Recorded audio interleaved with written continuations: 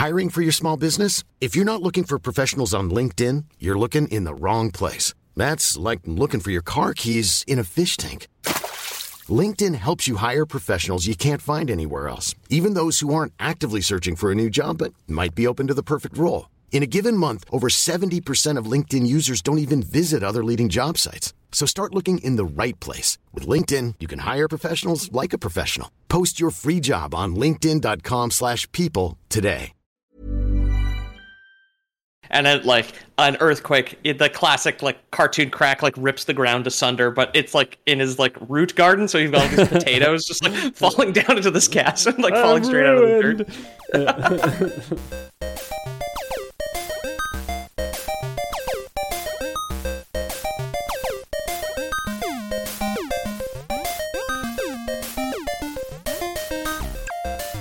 Lore Boys here and now. In the present with you, but also not now. We're here yesterday. I'm your host, Ethan Paul. We're here to talk to you guys about Fable lore. This week's episode of the number one fake history podcast, brought to you by Lionshead Studios. And with me, of course, is Peter O'Donoghue. No, sorry. And, you had Peter, a little Peter. Steve moment there for a second. I had a little Steve Brule moment. Yeah. Could flound me. I got play. I got an Xbox at home. I play Fable. And of course, joining us, the third member of the Lore Boys triumvirate. Hi, I'm Jamie. I'm happy to be here. And, I gotta go now. No, I gotta go. Okay, it was nice to see you guys, but I can't do the episode, so I gotta go. Oh, okay, Jamie. I guess. Okay, Jamie, whatever you want. Oh wow, he came as quickly as he went. You know what I mean? I hate to see him leave, but I love to watch him go. That's what I've always said about Jamie. So, yeah, it's gonna end up being an Ethan and Peter episode today. So if you're a fan of Jamie and Jamie alone, then buckle up, because you get only a little bit of him, and that's we got other episodes that he's probably on. I don't listen to it anymore, because I usually write down the jokes. So I'd assume Jamie's on some of the older episodes. I can't really tell you.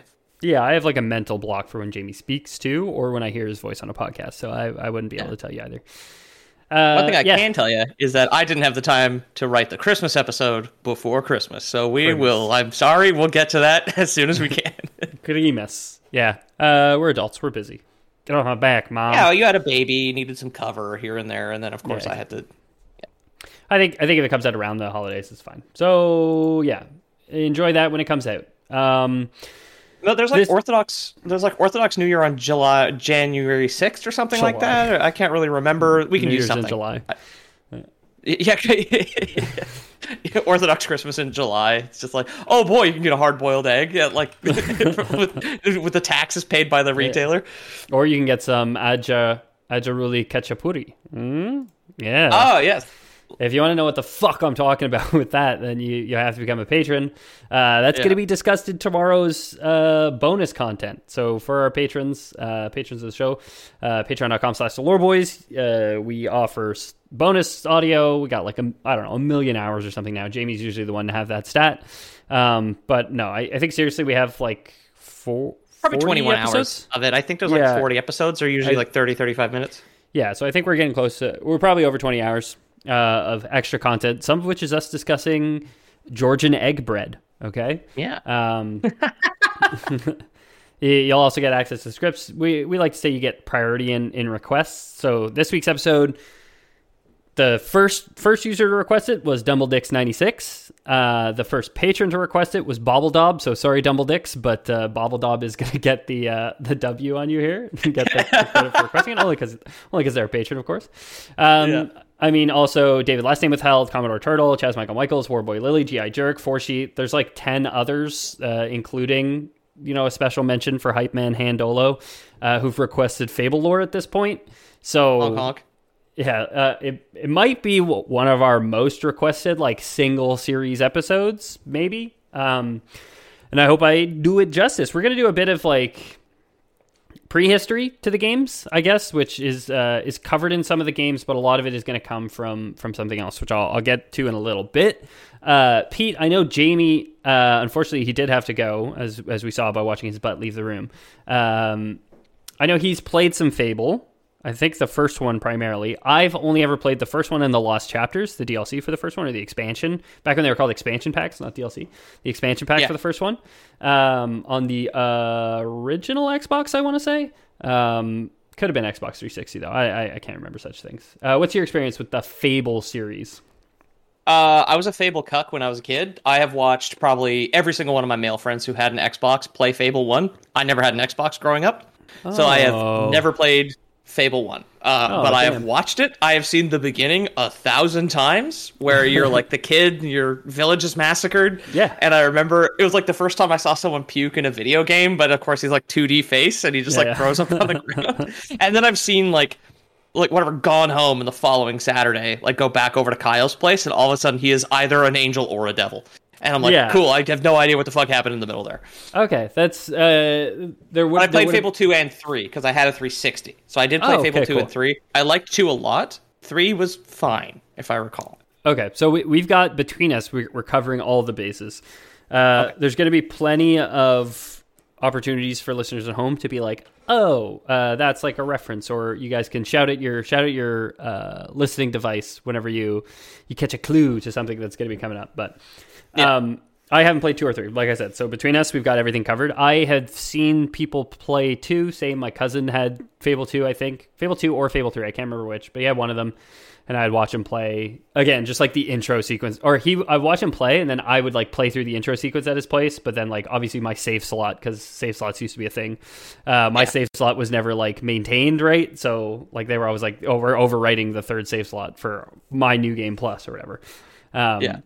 So never played 2 or 3, but have played 1. So the games, if we jump into I guess we talk about the lore a little bit, huh? A quick anecdote. I do know a girl who used to work at Lionhead Studios, who I don't work with on the show I'm on now, but worked with briefly on the show before this. She's a technical animator, so like cloth and hair and stuff. She worked at Lionhead long enough to get laid off when they shut down. Oh, wow.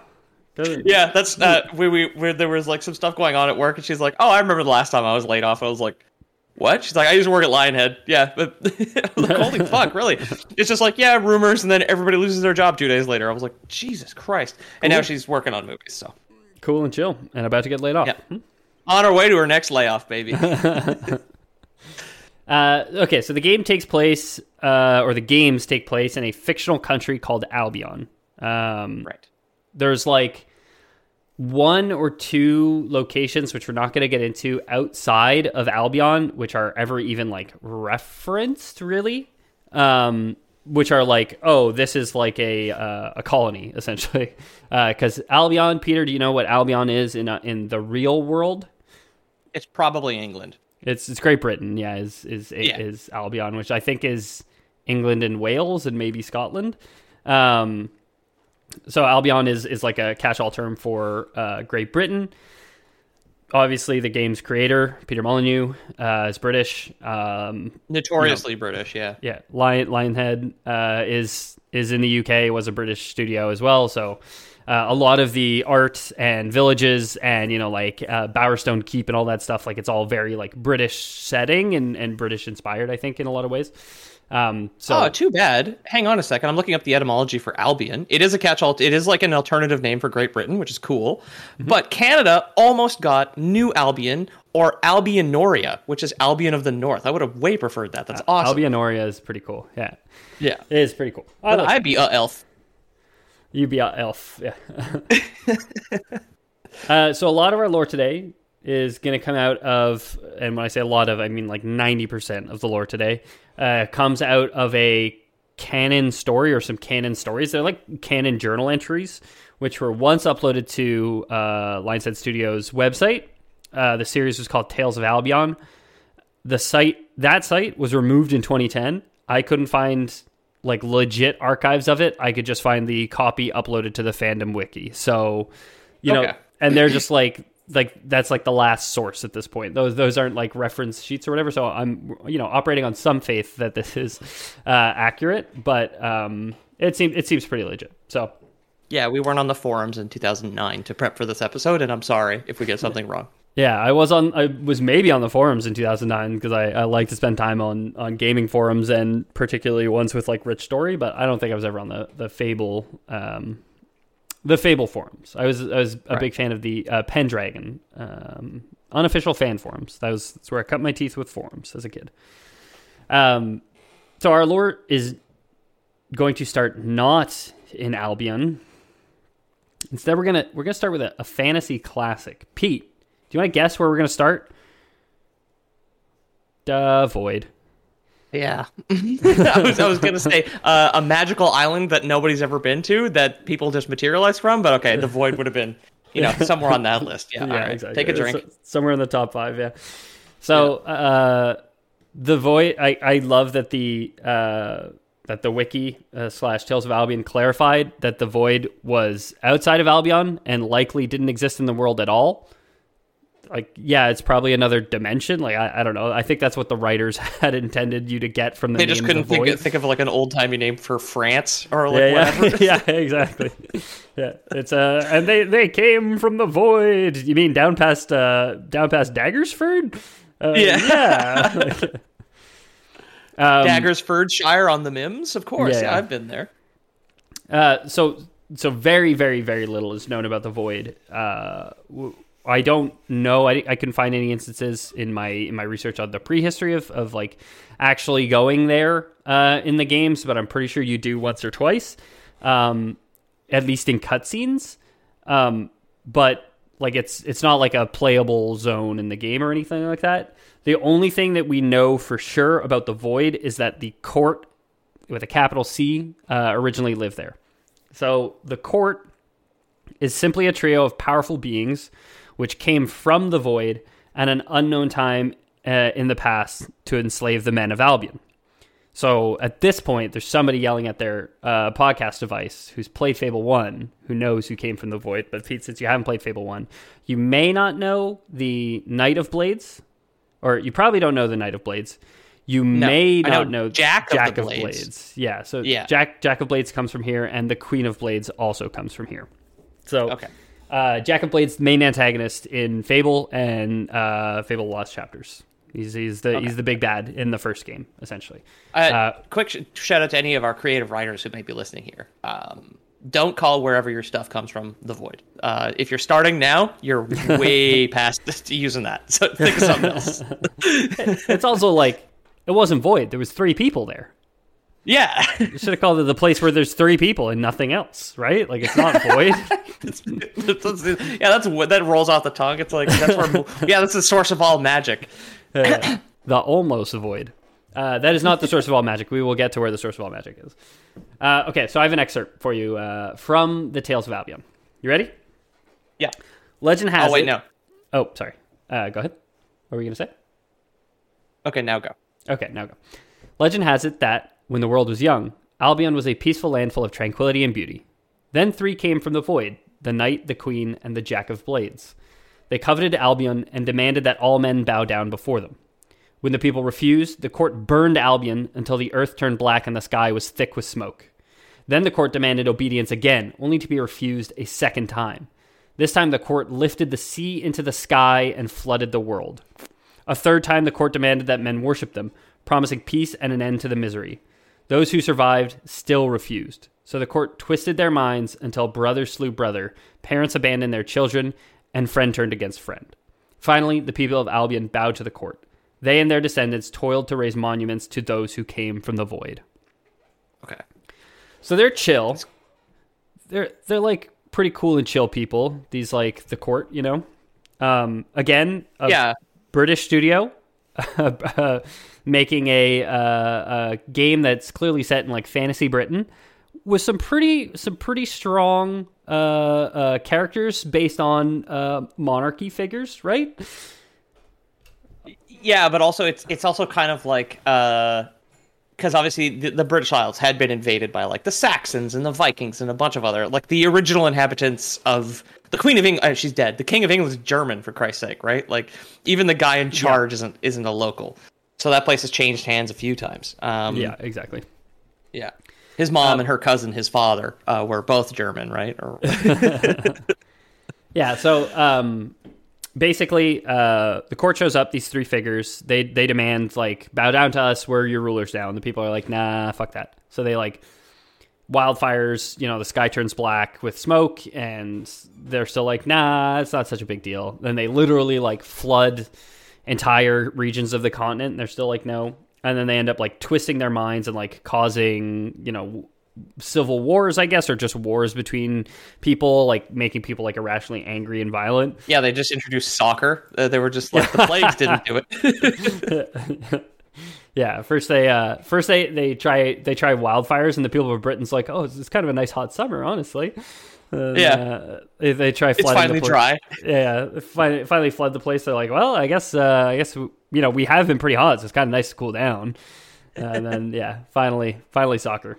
Soccer's what gets they the introduced hooligans. football clubs, which turns brother against brother. Yeah. So not cool guys, I guess, is the important thing. Like I said before, Jack of Blades is the main antagonist of Fable and Fable The Lost Chapters. Knight of Blades and Queen of Blades both seem to be unseen in the games. You only ever meet Jack of Blades, as far as I know. And we'll get into what happened to them too. But I can't even remember the villain of the second game. I think it's some like rival count or something who has a time machine or some shit. I haven't played in like over a decade. But yeah. So the second game features something called the Tattered Spire, which I think is like an important place that you go. So it might not be a time machine, but it might be something like a wish machine. But I don't know for sure. I haven't played the games, and I didn't look up like the story of the games. I was just kind of going through the prehistory and like to set up the games. So we're gonna basically stop right when like Fable 1 starts. Okay, essentially. Yeah. So I remember it was cool. You couldn't die in Fable 2 and 3, but you'd get knocked out, lose all the experience you were carrying, and then your character would get like a new permanent scar. Because I know like your characters would change a lot. Like obviously, because like I would watch Kyle play, and he is little boy with wooden sword, and then angel or demon by the end of it. Like those games were big on the like the character transformation, basically. Yeah, I mean, I won't say it was the first game to implement like a morality system, because it definitely wasn't. But like that was like Peter Molyneux's vision for like a lot of things, right? Was to make it like a real life, or make it have consequences that like last, make your decisions matter. Was kind of his methodology with video games, his philosophy. And like Fable 1 was the same way too, for sure. But like really lean into that. I mean, we haven't. I guess we haven't talked about like how the actual games like look, but they're RPGs, they're open-ish world RPGs. I guess kind of linear. Where they're like they're like little hub worlds. Like you can't stray too far from the path, because like there's invisible walls on the forest, if I recall. But like there's side quests and shit like that. It's exactly. It's an Xbox RPG, right? Like exactly. So there's this morality system. There's like you can gain weight or lose weight. Like there's these things called demon doors, which I actually didn't touch at all in this episode. So if I ever do another Fable episode, we'll talk about demon doors and their creation, I think.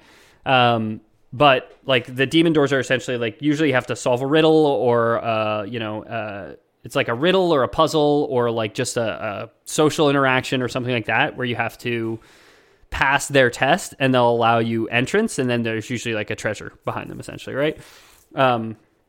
So like one of them is like, oh, I only open for I really want to see like a really, really fat person. You just have to go out and just like eat cheeseburgers until your character gets like fatter, and then you can come back and he'll open for you. A lot of them are like, I'm having all these fucking memories now. Like Fable 2, my character was a fat guy with a gun. Yeah, the guns were introduced in Fable 2. Yeah, it was they were pretty neat. Yeah. And like some of them is like, oh, you have to shoot the door with a bow and arrow from a certain distance, and it's usually like cryptic like riddles that they're giving you for this stuff, but not always. Right. Yeah, so we have Jack of Blades as the main antagonist. We have Knight of Blades, Queen of Blades, also just kind of ruling over Albion at this point and being like shitty rulers, right? If they're willing to go to those lengths to force people to swear fealty to them, it probably makes sense that they're not like great rulers. It's a time unknown that this happens for. Like, it could be 2 days, could be 10 years, could be 100 years, Shitty ruler Spike having people swear fealty to them. They didn't like mysterious black ships didn't arrive from the void and like healthcare, and everybody's like, no, flood us. Yeah. Well, I'm not paying for it with my taxes, okay? Midwestern accent for everybody in like fake Britain. Yeah. So they're ruling for a time until one day a boy is born in an unassuming blacksmith's home. This boy, William Black, would turn out to be a pretty important dude. So the first thing recorded in the history books about William is how one day his village came under attack and he single-handedly defended it. That would be impressive enough, but even more remarkable is that he did it all with his mind. So William Black had invented magic. Just we don't know. Nowhere? Yeah, we don't know how he did it. We don't know why he was given the ability to. Okay. In Albion, magic is known as will or willpower, which, like, great pun, I guess, that William Black invented willpower. Oh, that didn't even occur to me. I had to write it. I had to write it out so many times in this episode. I could not have missed it in the script, but I don't know if that was intentional, but I'm going to assume the worst and guess that it was. So there's no consensus, it seems, on how will works. It seems so it could be a couple things. Most people believe that most people in canon, I should say, believe that it was a trait of his blood that allowed William to control reality in this way, like just a genetic defect, a once-off, like he was just born special. Okay. There doesn't seem to be like a huge presence of the gods in this world. There's two gods who you meet in the first game, and I think the subsequent games too, called Avo and Skorm. But we'll get into them a bit later. Like, magic definitely did not come from the gods, essentially. Okay. He's just like, I guess he's kind of just like a Jedi, right? Exactly. Yeah. He was born with the bugs in his blood, and now he can control fantasy midichlorians, if you will. Okay. Yeah. So it means that every will user, if it is like a defect of his blood, it means that every will user, including like the hero, capital H, from the games, is related to William Black somehow. Like they're a descendant of him somehow because they share some like that genetic trait of his blood, right? It couldn't spontaneously happen twice. I mean, what are the chances? I know, yeah. Two gingers in Albion? I don't fucking think so. Well, all gingers share a common ancestor, right? Yeah. Missing link. The ginger with the Habsburg jaw. Just a missing link. Just like a hunched over ginger man, like freckled with like curly orange hair between a couple of monkeys, like on like an evolutionary diagram. Yeah, they're gonna find like one of those like Otzi the Iceman, you know, like that caveman body they found frozen in like in Siberia. They're gonna find like a ginger in a peat bog somewhere in Scotland. So William was obsessed, as any good hero would be, with unyoking the people of Albion from their cruel masters, and was working tirelessly to find a loophole in the legal system that could abolish the monarchy. He was, however, during this time, making a name for himself and drawing some undue attention by, you know, using just his thoughts to manipulate the very fabric of reality, right? Like it's gonna garner some attention, especially from these like extraplanar beings that can control the weather, who've come from another dimension to enslave your people from France, the extra dimensional plane of France. So one night, William is reading this mysterious tome when he is ripped from his home and brought to the void. I couldn't figure out what tome it was that he was reading. If there might be somebody yelling at their podcast listening device right now saying like, oh, it's definitely this thing. Let us know, I guess, if you know what it is. So he's brought to the void. On a throne surrounded by ghastly figures sits Jack of Blades, clearly unhappy with, you know, this guy's pending rebellion, usurpation, whatever you want to call it, right? Boy, you're a right magic cunt. And you've got to stop. Knock it off. Oh, come on, William. We're all just having a bit of a laugh up here. No need to be chazzed, mate. So Jack stop manipulating the weather. Simple as. All right. So Jack hefts this ornate sword he was known to wield and tries to use its power to enslave William utterly, but just like really biffs it. Like like really bungles it up. Like a real boner here, okay? Okay. So all we have is that he lifts his sword and tries to enslave William, and then William gets the sword from Jack while he was trying to enslave the son of a blacksmith, and he escapes the void. So it is very like the Tales of Albion is like not a prose narrative, like it's not very descriptive or anything like that. It's very much just like journal entries by like an omniscient observer, if anything, or like a historian maybe. So it's literally just like Jack has this ornate sword, which we'll come to know is the Sword of Aeons, a very important sword in the first game, and I mean the lore of Albion in general, because it's just like the most powerful fantasy sword, right? Right. Jack has it. He's like again an extraplanar Frenchman, and he hefts it, and William's just like, oh, I think I'll be having that. I think I'll be taking that. And just rips it off him and then leaves. It's just like, oh, all right then. Oh, I'll be off. I better be off then. Thanks. Thanks, mate. You really done me a solid with this one. Bring it back, yeah. Oh, terrible, you're back. Oh no, I drop on my Aeon sword. Oh, and now the Englishman have it. Oh, you drop it right in front of my feet. You're a right idiot, aren't you, mate? Of course, he's like monstrously obese with his like soccer jersey can't cover his gut. Right? Just gotta bend down, pick it up then. Oh, look at you, stupid fat Englishman. Can't even bend down to pick up my sword of Aeons, which I dropped on the ground. If it wasn't for my government-mandated 30-minute break, I'd be picking it up myself. I'm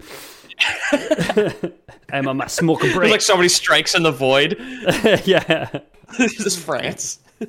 I'd love to think he's got this big fat like Englishman walking into getting pulled into the void, and like the ghastly figures he describes are just like French women. It's just Oh, Jackie, who is it? Oh, don't worry, my dear. It's just some stupid man from Albion. Mon amour de couteau, qu'est-ce que tu fais? So William gets back to Albion. The sword speaks to him. Cool. Calls itself the Sword of Aeons. Cool. It tells Willie that it can help him defeat the court and take back Albion if only William will enslave his own soul to the sword. So it's basically like, cool, you want to, break your fealty to the court, swear fealty to me. Swear to me. The sword's Batman, I guess, in this. The sword's American in this. okay. Okay, we're losing the plot here. We've got the external dimension of France, this northern football club man, and now his Batman sword, right? Yeah, and sentient objects, the Americans. There we go. Okay, yeah. So William takes one for the team, swears fealty to the Sword of Aeons, and they set off to find the court in Albion. Okay. William scales the highest peak in the lands, Mount Ruan, and challenges the court to combat. Just generally like gets up there and goes like, yo, let's fucking fight. And I guess they show up. The Knight of Blades was the first to appear, was quickly defeated by William and the Sword of Aeons. He has his blade, doesn't he? He's got, Knight of Blades. Blades was my only weakness. Remember this. Yeah. Oh, what is he? Who told him to bring a sword to our sword fight? Was it Jackie? Did he tell you to do this? Me, the Chevalier? I don't know how to stop you when you have a sword. I only brought my cigarettes and nice toasty French baguette.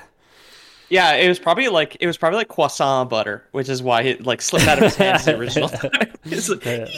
It's just flaky pastries. I brought it up to the top of the mountain to let the butter soften a little before I enjoy it with my nice glass of morning wine. You understand? What are you doing with that sword?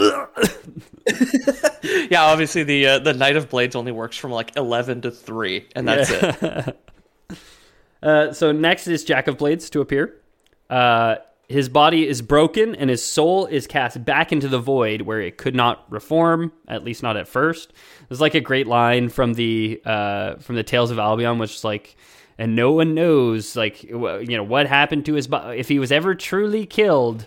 But this was post put up like years after Fable 1 came out. So we know that for sure not. He does come back. He's the main antagonist of the first game. And no one knows if he was the final boss further in history. Yeah, exactly. Finally, the Queen of Blades appeared, the greatest power of the court, and their battle raged for weeks, where it would reshape the topography of Albion. It levels mountains, carves new valleys where the blows are landing, basically. So this is like the real like anime final fight, which spans 3 episodes, essentially, right?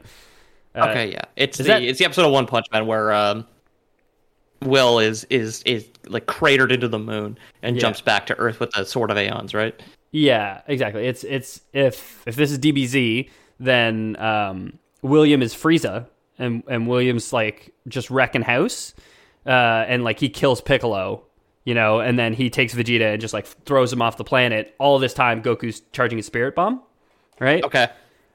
Uses the Spirit Bomb, reshapes the topography of Piccolo's homeworld by Namek, I think it is, by completely destroying it. Somebody's gonna tweet at me that was fucking wrong.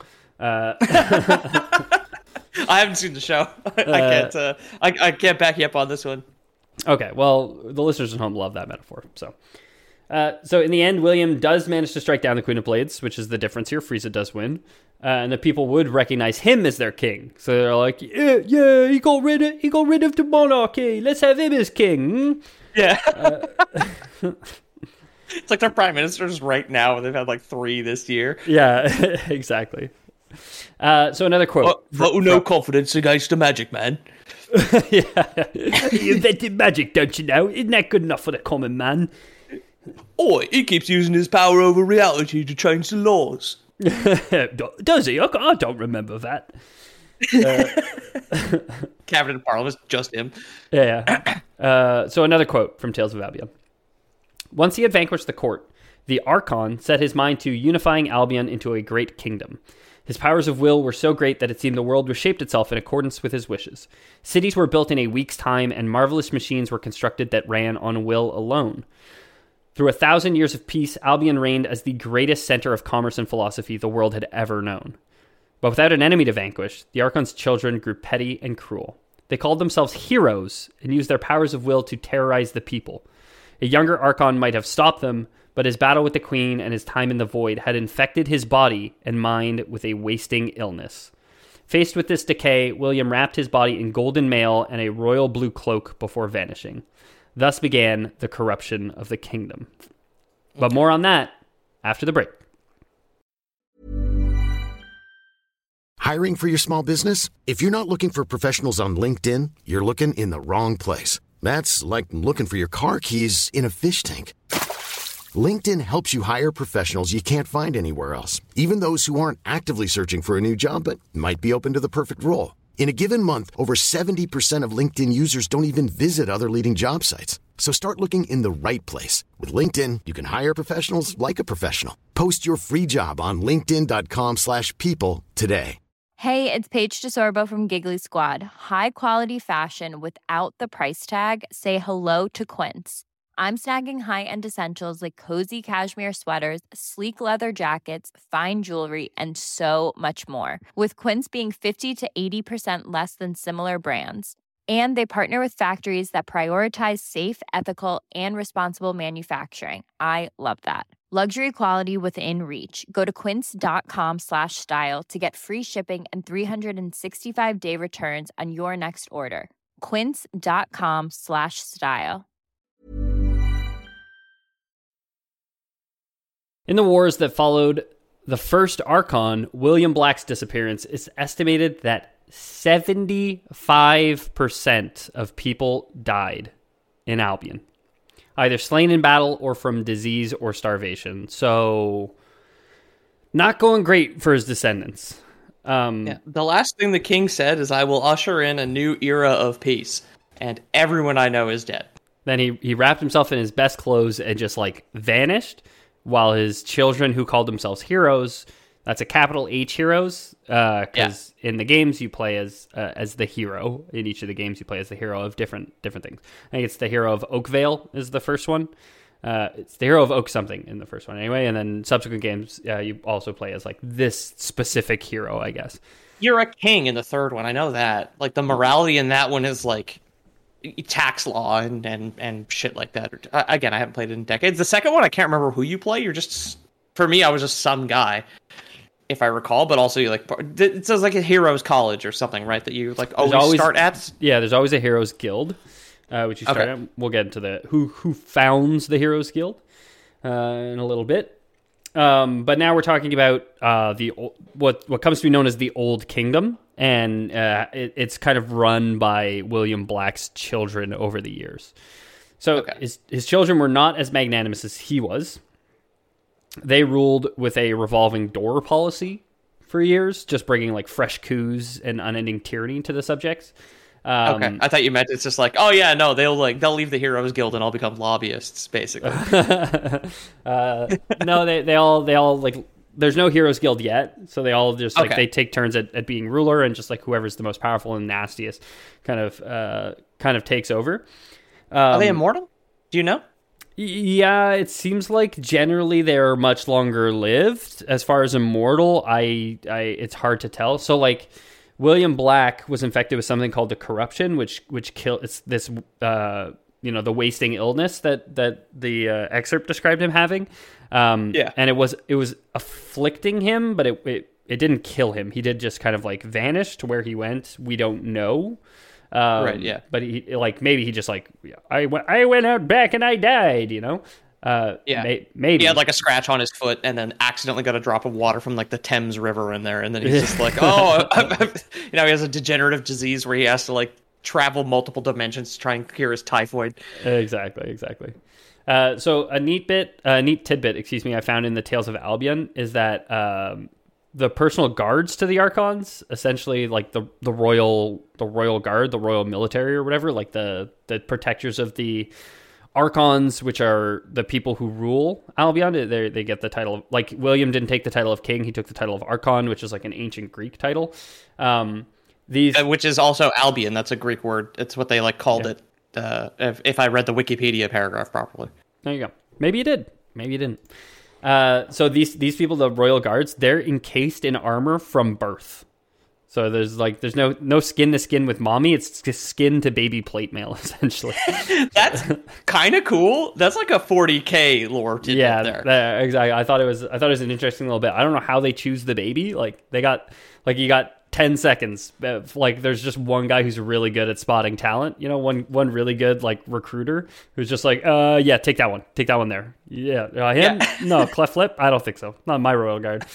Yeah, you wouldn't be able to tell. He's encased in armor, right? And like, what is it, like a fucking beetle then? Did the children like shed their armor and like? I don't know. I don't remember like the royal guard being an enemy or anything in the first one, and like I couldn't find anything about them specifically, the royal guard as like an enemy or anything like that. It does seem to be like the royal guards to the Archons in this Old Kingdom. So this does just seem to be, near as I could tell, in the the admittedly limited research that we do for the show, does seem to just be like a one-off little bit of lore. That's just like, yeah, these things are just encased in armor from birth. Like, cool. Very cool. Lore Boys canon. They are treated like beetles. So I guess like the puberty VHS that they watch at school is just like, you'll notice your armor is changing. Or like whatever. Yeah. It's about this time you'll be entering into the pupate stage.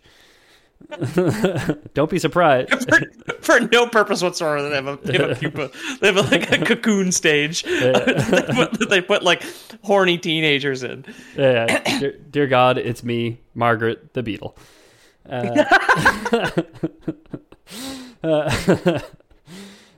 So these Archon, secret police or whatever, they enforce harsh rules with unyielding devotion. No citizens out past nightfall. All citizens are expected to muster when told. Opposing the Archon's decrees is a crime punishable by death of you and your family. So like, don't fucking break the law in the Old Kingdom, basically. There's like that's a real thing that happened in some real place where it was just like knowing someone who was I think a malcontent would get them and your family killed for some reason. I think in North Korea famously there's like generational punishments where it's like you'll get ordered like it's that sentence and it'll be like you, your kids, and if your kids have any children, their kids, like 3 generations will just like spend their lives in prison. Not a malcontent, a dissident. Sorry, I had the wrong thing there. Sure. I mean, malcontent. Malcontent is a gateway drug to dissidents, right? I want that on a t-shirt. That's great. New merch, by the way. New store. It's up. It's faster now. Yeah, check out the link in this episode because I fixed the last 10 or so those should all be good. So yeah, this is the Old Kingdom. It's generally a bad time for your regular old Dick and Jane just trying to make it as cabbage farmers. But eventually, there's this ruling Archon at the time, one of William's descendants, who orders a massive spire be built. He would use this as a focus for Will, capital W, but not the name Will Black, just willpower, magic. He orders this spire be created, which can focus magic. Just after it's completed, the sky is filled with blinding light, and all of Albion shakes. The explosion of the tower leveled the surrounding city and all of its inhabitants, and the Old Kingdom, in an instant, overnight, just lay in ruins. So no one is left alive in the Old Kingdom, in the capital city where it stood anyway. There's just people who lived in like these outlying towns who survived it, and a lot of them didn't survive it either because there was just like earthquakes across the land. Okay, yeah. I mean, I was just imagining a guy in like his vegetable garden, and then like an earthquake, the classic like cartoon crack like rips the ground asunder, but it's like in his like root garden, so you've got all these potatoes just like falling down into this chasm, like falling straight out of the dirt. I mean, we'll get to it, but that's gonna become a real problem for people pretty soon.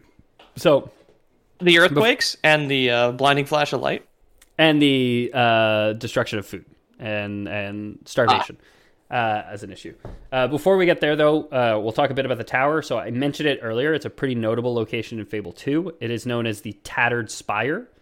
It was created so that its ability to focus will in such concentrated doses means someone using it will be essentially granted a wish, like a no limitations wish.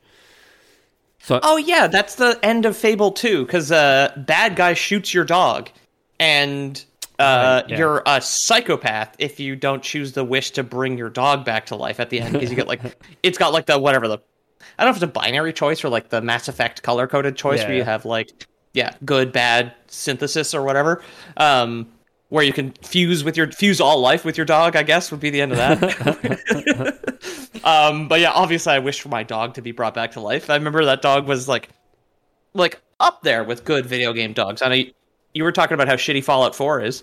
Dog meat in that game, not a great video game dog. Animated like a wind-up toy, because Bethesda's animations are fucking bad. But the Fable 2 dog, very good. Very good boy. Yeah. So I mentioned it before. I haven't played Fable 2, but like you mentioned him having a time machine. This is what I was saying. Like, oh, maybe it was this that you were thinking of, that he had this access to the spire, but it's also possible he had it. Maybe the climax is in the spire. Yeah. Yeah. I knew it was in the game, and I knew it was an important location in the game. So I know what you're thinking. Like, hey, you can wish for your dog to come back. What did this fucking guy wish for? Right? It blew up everything. It probably wasn't. Hey, I wish the sun would explode. Yeah, I can't imagine. I can't imagine that was it. I wish France would explode. Fine. But like the finger on the monkey's paw curls down. But the explosion was so huge it destroyed the shires of England. Of course, that'd be the ironic punishment. Some people think that the Archon's last wish was the destruction of the Old Kingdom, a noble wish to end the corrupt kingdom so that a new, pure one could be made in its place. The fly in the ointment here is that it was the Archons who fucking made it that way. Killing a whole bunch of innocents at an explosion of your own hubris is not a great foundation for a fair and thriving society. And if that's what he had actually wanted, he could have just like, I don't know, policy change, like start there and then go to like wishing it all to dust. It turns out that was a lie. We know canon that it is a lie from the game Fable: The Journey, which I saw this when I was looking at Fable. I saw this cover art and I thought it was like a knockoff game. Well, I was like, I've never heard of this. They must not have been able to copyright the word Fable for their like games. So like just calling it Fable: The Journey, like Magic the Gathering, must have been a way around that. But no, it's a canon game. It is exclusively for the Microsoft Kinect. It's okay. That's why I don't know what you're talking about. This looks terrible. I mean, it is a Microsoft Kinect, no controller needed experience. Okay, so that tells you all you should need to know about it. But it is a canon Fable game. So in that, we learn that In focusing all that willpower, the Spire had opened a fissure between Albion and the Void, where the corruption, that terrible force which would infect William Black, lived. French, yeah. The corruption, so that I guess the genesis of being French is what's seeping out. It's seeping into Albion, and 3 powerful heroes join forces to stop it, which causes the explosion and destruction of the Old Kingdom. So, like, he had created this good healthcare and proper taxation, and like good strong unions cause England to sink into the ocean. Like, exactly. No, I don't know anything about the politics of France now, but I've always thought of it as more liberal than England, right? Yeah, I don't know anything about the politics of France now either, really. Yeah, I know they like to strike, and that's generally a good thing because there's like that kind of like power for the workers, right? So yeah. So yeah, I mean, the point here is that it wasn't a noble wish by the king. It was these 3 heroes who realized there was a problem, went to stop it, and caused an explosion to shut the rift, essentially, which ended up destroying the Old Kingdom. So it's actually the heroes' fault. After the fall of the Old Kingdom, there's this period of isolation. Small communities just taking care of themselves, not worrying about installing egomaniacs to rule over everyone and make decisions for people so out of touch with themselves that they couldn't imagine a day in their shoes. Nothing like that. Just people. Yeah. Getting back just to Ethan small. going off about the fucking class divide again. Hey, they wrote about it, man. This is not me. This is not me. That was actually a quote from the Tales of Albion. No, obviously not. No, it's definitely not all roses and sunshine. This is not painted as like a nice time. This tribalism just leads to more wars spurred on by what we mentioned before: a lack of food, livestock, fresh water, all this stuff that got impacted by these like massive earthquakes, this massive explosion, all this other stuff. So survivors in these days would often pour over the Old Kingdom in search of relics they could trade for necessities, though eventually the Forests of Albion slowly reclaim like the Old Kingdom, which I call it the Old Kingdom. It's really like a big city that we're kind of referring to here. And I assume it's a location in 1 or 2 of the games where you can like visit the Old Kingdom, or like it's like the ruins area. I don't know. You're like the king in the 3rd one. Maybe they rebuilt like that because it sank into the swamp, and then that one sank into the swamp. Like maybe they just rebuilt on top of the Old Kingdom. Yeah, maybe. Like the guy who keeps building castles in Monty Python. Exactly. Yeah. So 4 centuries prior to the events of the original fable, there was a trader who uncovered 2 sites where will energy seemed to be particularly strong. Okay?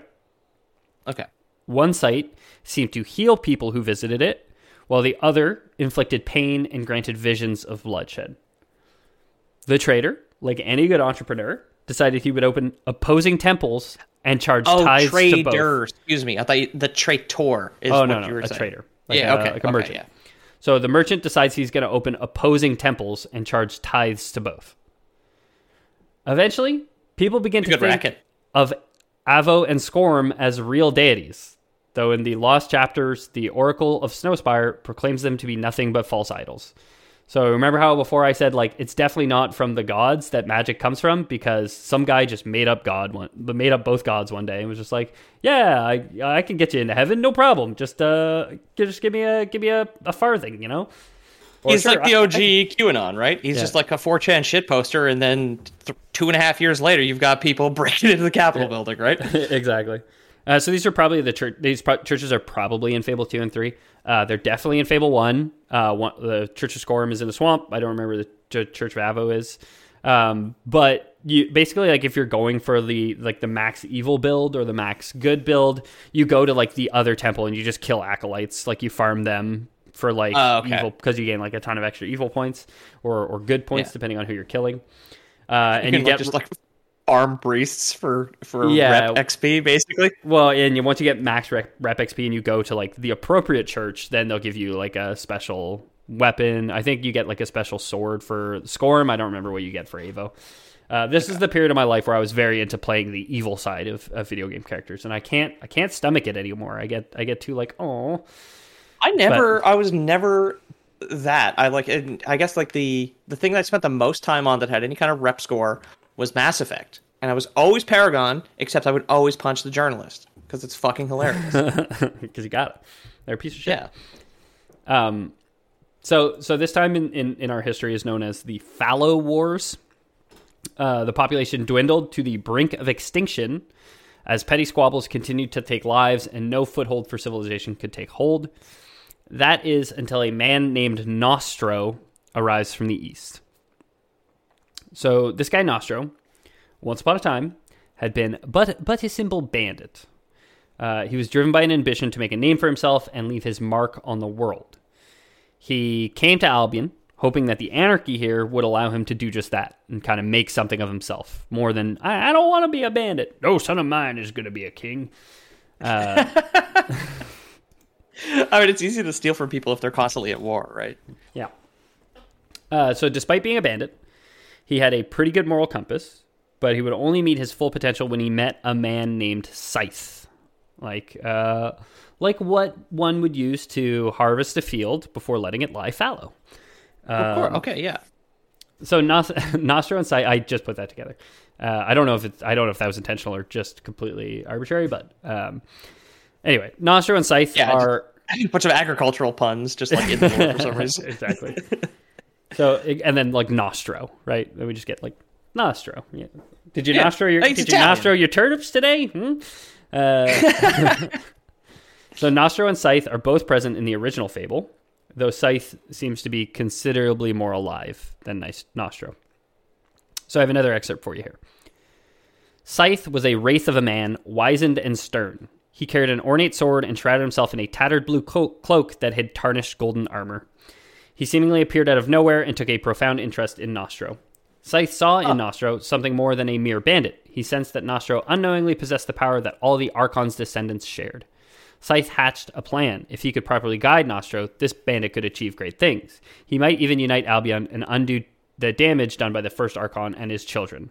And so Scythe began to teach Nostro how to be a leader of men. And Peter, I figure you caught the thing there? Yeah, he's obviously Will, and also like Paul Atreides from Dune, because I think that happens too, right? Paul Atreides... Paul's the main guy, right? He does go into hiding, yeah. Yeah, and doesn't he come back as like this mysterious god emperor or something? I haven't read it. I just had the entire thing broken down for me. Yeah, he does. Yeah. I guess because you follow him through the story, so it's like it's never like a surprise to you that Paul Atreides like is suddenly back because you go off with him with the jihadists and you know. Yeah, of course. Yeah. So yeah, it's never confirmed anywhere, but like. The leading theory is that Scythe is William Black. And for the listeners at home who may not have caught it, it's the tattered blue cloak hiding tarnished golden armor, because that's what said William disappeared in, essentially. And you can meet Scythe in Fable of the Lost Chapters. He's a character. He's a bit of a ghoulish person, but he's still alive, still kicking. It does say ornate sword. He may have had the Sword of Aeons at this point in history, but he does not have it when you meet him in game, because you get the Sword of Aeons at the end of Fable 1. Or you can. If you go the evil route, you get the Sword of Aeons. Basically, you're like trying to find your sister the entire game. Teresa, I think is her name, Teresa, right? Yeah. She's like a mystic. You end up finding her at the end of the game, but Jack of Blades kind of has her and says, like, if you kill your sister, or I think it's the sword itself, is like, if you kill your sister, you can keep me. But if you're not willing to, then you don't. So the good ending is you free your sister. The bad ending is... you kill your sister and you get the best sword in the game. Yeah. And if you want to min-max, you don't want to use your sister as a weapon. She's not nearly as good. Yeah, exactly. Well, it's just she's pretty good. It's just like blunt damage. There's not a lot of enemies that have vulnerabilities to it, whereas slashing damage, there's a lot more enemies that are vulnerable. Swinging your sister is very good against skeletons. Yeah, exactly. They definitely take bonus damage from swinging your sister. So following Scythe's instructions, Nostro gets to work making Albion great again. First, he gathers powerful men and women from across the land and founds a guild where they could train to become heroes. At the same time, Scythe was training Nostro in the ways of Will. So he founds the Heroes Guild. He's like the guy who started it all. Then Scythe is training Nostro in the ways of the Will, but we still kind of have this like tribalism, like all the villages just kind of like fending for themselves throughout Albion. So Nostro, does what any good unifier would do, gathers an army, delivers peace by force, and okay, cool, conquers Albion, right? Yeah, because obviously the British could never figure out trade, right? That'd be ridiculous. just general diplomacy, So with the Heroes Guild shaping up nicely, Nostro also commissioned the Witchwood Arena as a way for anyone to settle disputes in public. That is, in the first game, it's like the arena. Like, you have to beat it to progress, and that's like, I think the first time you see Jack of Blades is he, like, when you finally beat the arena for, like, the last fight, he, like, shows up in the audience and is just watching you fight, essentially. Isn't it like a giant guy at the end of that? You have to fight, like, a big bruiser dude? I think I've watched people do that fight. The arena, at least. It's a classic, like, arena from any video game. Like, the same as the arena in Oblivion. I think it's just, like, it's all back-to-back. You don't necessarily, like, you don't go do other quests. You know, go explore an Elven Ruin in between fights.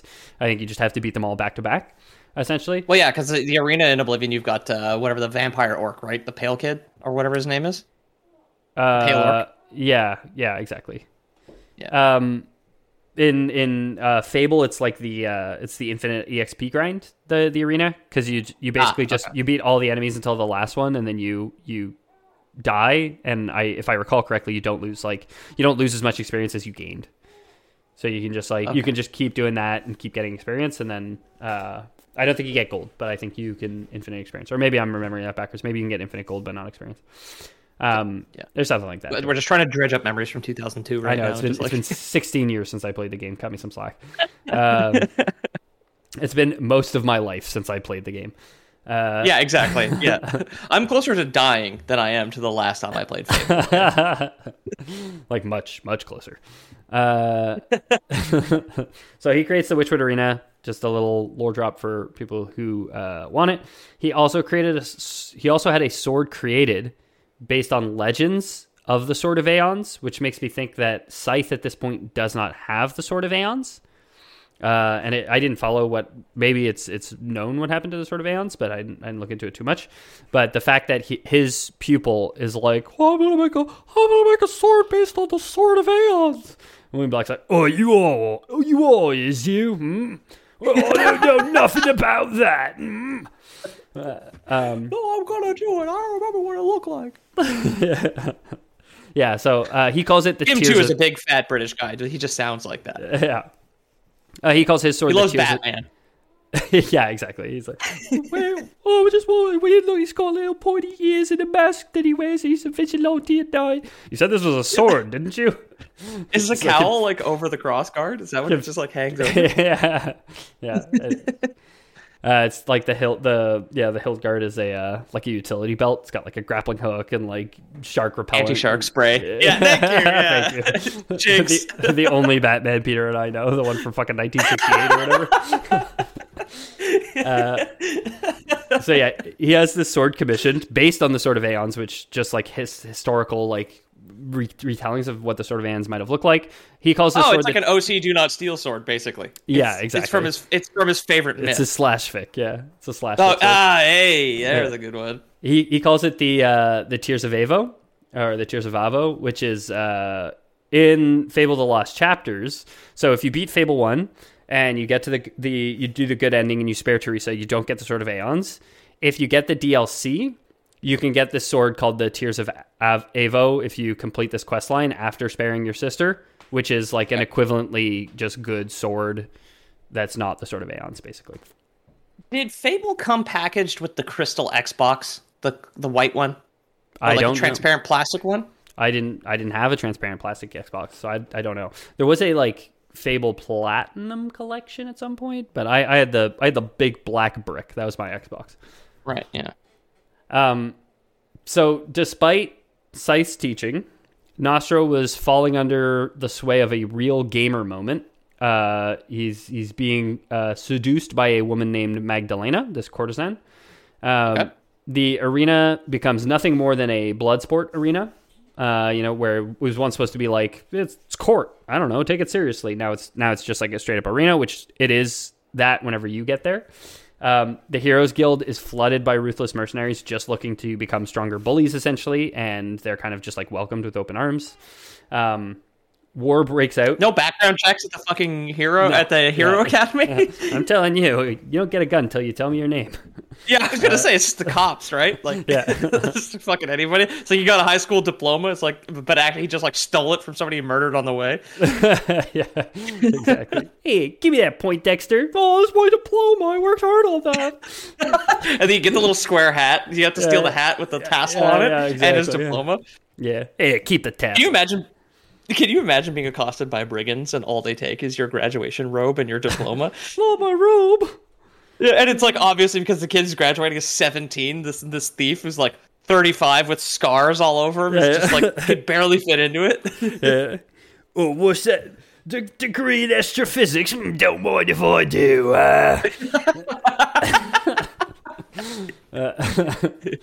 Women's studies, that's an easy pick, yeah. I think I'll have me a bit of botany tonight. Yeah, it's just a bunch of like, because obviously the art majors are the easiest guys to beat up. Yeah, like, take art major and science snap majors. the easel on your knee. Yeah, art major and science majors for sure the easiest to bully. Yeah. So war breaks out on Nostro's watch. This is a holy war between the churches of Evo and Skorm. While the outcome is unknown, both churches are still around in the games, so I guess they just settled. Eventually, Nostro had isolated himself too far from the people who were once close to him, so the people that he once trusted. Scythe, seeing his old student being corrupted by the new power he wielded, leaves Nostro's side. He's like, okay, you're not listening to me anymore. You're Bloodsport arenas in the land, and you have this Heroes Guild, which is just completely corrupt. In the games, It's the second fucking time he's done this, though. He abandoned his kids when they got corrupted by the will. Now he's abandoning his great-great-great-grandkid, right? Yeah, exactly. All will users have his blood in him, so he's just like, I don't know, parenting's hard. I think I quit, honestly. I'll try and be a dad in a couple other generations and see what happens there. Exactly, which he kind of does. Like, again, when you play the Lost Chapters, you do meet him, and he does give you some guidance. So, and you are, again, technically his progeny to some generation, right? But he sees this kind of happening, and it's like, oh, yeah, the problem is you're not listening to the people you can really trust, like me, so I'm going to leave, okay? Because I'm not going to try and get through to you. Instead, I'm just going to go. This is... Yeah, you had your chance to listen to me, and this is the last conversation we're having about you not listening to me, and now you'll never get any more advice from me ever again. Yeah. Very helpful. So its poison slipped into his food, which would eventually kill Nostro. Easily administered, as there was no one left to trust in his home. His followers and even his wife had long since abandoned him. And on his deathbed, Nostro calls out for Scythe. So his old friend acquiesces after all this time, sits vigil with the dying king, doing his best to comfort him. By the dawn, Nostro had died, and he would be buried in Litchfield Graveyard, where his spirit would linger, discontent with his ignoble death and legacy. And Peter, for you, this is, again, podcast listeners at home are yelling at their listening device. This is a quest in the first game. To get through Litchfield Graveyard, you have to go on a fetch quest for Nostro to retrieve his helm and his armor and his leggings and his boots, and you have to place them all back in his grave. And then he'll let you get through the graveyard, essentially. You have to fight him? Is he is he a spooky boss? I don't recall fighting him. No, I think you just have to retrieve his stuff for him because he's not a bad guy. And I think especially after death, he's unhappy that his legacy kind of ended the way that it did, and he wasn't a better ruler in the end. Many years after his death and after the founding of the Heroes Guild by Nostro, a famous heroine known as Scarlet Robe would get married to a humble woodsman who once nursed her back to health. The couple would have 2 children. First, a daughter named Teresa, then a son known as the Hero of Oakvale. And that's the start of the protagonist. Yeah, that's the first Fable game, or the start of anyway. So that's the prehistory of Fable. It's not everything. I could probably do another Fable episode if people are still thirsty for it. Like I said, I didn't touch Demon Doors. I didn't touch a lot of the world building stuff in the Fable games, which is pretty cool. What's a hub? Why is he such a cute little fat guy, huh? Who's these cute little fat goblins that we got? It's a Balverine. What is a Balverine? Why did 7 of them attack Scarlet Robe? If you guys want to hear that, send us an email, contact@loreboys.com or loreboyspodcast@gmail.com. Get on the Discord. There are links in the description of this episode as my wife fetches a cat off of the Christmas tree behind me. We also have new merch on the store. We have an easier merch store again. It's Teespring. We're back on now, right? TeePublic. TeePublic. We're back on TeePublic. Yeah. So check it out. If you guys have designs from some of Pete's original artwork that you guys want to see printed on a mug or a poster or a hat, let us know. A good way to do that is by email or by Discord, and it's super simple for Pete to just upload them. If you want to pitch ideas too, not to talk shit, we did have a merch provider for a while where the upload process took longer than the actual drawing of the image, which is why the merch stopped being updated after the first time I did it. Because it was literally impossible. But now if you have ideas of some goofy thing that you want to see on a shirt or a mask or a hat or whatever, just let us know in the Discord or via email. I know we've had a couple. There's like the steak and cheese sandwich I saw is still there, and like all these other like bizarre things. And our most recent, I did launch the store with one new item, which is the biblically accurate goth girlfriend, which was an Ethan goof that wasn't on air, but I thought was hilarious. So that's available now. Was that not on air? Wow. Okay. No, I don't think it was on air. I remember being disappointed that it was just you and I talking shit, and it's like, fuck, no one's ever going to hear that. Me and Jamie just goofing, and I bust out the biblically accurate big titty goth girlfriend. And well, yeah, you were just like this interlocking wheel of thighs, and I was like, be not aroused. So that's the shirt now. Like, that's it. So that shirt's available in the store. There's a link in the description below. Check it out if you guys are interested. Pete has been working on some comic stuff, I know. There's always Instagram stuff going on. What's going on in the world of Pete these days? Yeah, Lore Boys Podcast on Instagram. I have been doing a lot of comic work now that a couple of the things that were kind of weighing on me are all taken care of at this point, so I've been making a lot of progress there. Still shooting to finish the line work for March with a soft target of Montreal Comic Con, which is kind of when we want to launch it, but of course that's kind of fluid there. We'll see what happens. Yeah, and then the other thing is, merch. Merch is up and is easy again, so if you have an idea or you want to see something, I have like 90% of the Photoshopped files, so if it's something you like, it's probably available, unless it's got a Nintendo reference in it, because they nuked our most popular product, and that's never coming back. Fuckers. But we did sell some of them. I think a few people have like the sticker on their PCs or whatever. Like some people have like the sticker of the shirt. So like there's a few people there with like straight up Nintendo contraband out in the wild. It's crazy. Exactly. Which you should be proud of, honestly. And best way to get in touch with, like I was saying before, is the Discord. There's a link in the description below that should take you right to the server. If you guys want to support the show financially, we do have a Patreon, patreon.com/theloreboys, where you'll get access to looser titles. You'll get access sometimes to Pete's art ideas. You'll get access to the scripts sometimes. You'll get access to the bonus content every single week released on Thursdays. So check that out, patreon.com/theloreboys. We have a couple different tiers there with different perks for each one. And finally, if you guys don't trust Loreboys Prime, we do, of course, have Loreboys Prime, even though you don't trust it, because I just asked you if you trust it, then we do have Patreon, of course. No, we do have Loreboys Prime, where Pete and I first noticed this amazing quality of the land around me. It seems to have this like amazing healing property, which everyone who seems to visit, my plot of land seems to be healed in some way, seems to feel really good.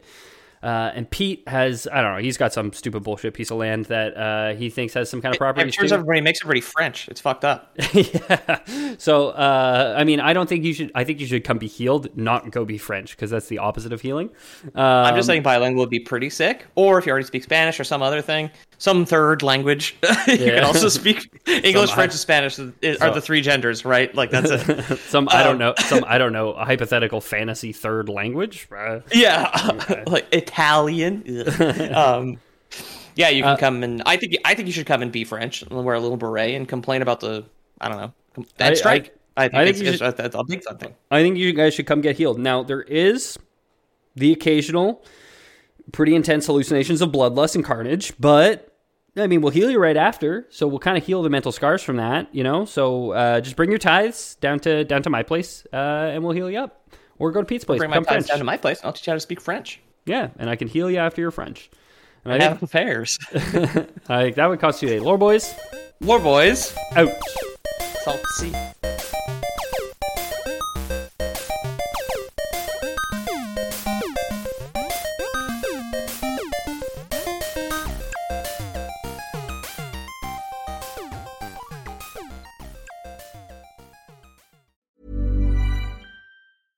Hey, it's Paige DeSorbo from Giggly Squad. High quality fashion without the price tag. Say hello to Quince. I'm snagging high-end essentials like cozy cashmere sweaters, sleek leather jackets, fine jewelry, and so much more. With Quince being 50 to 80% less than similar brands.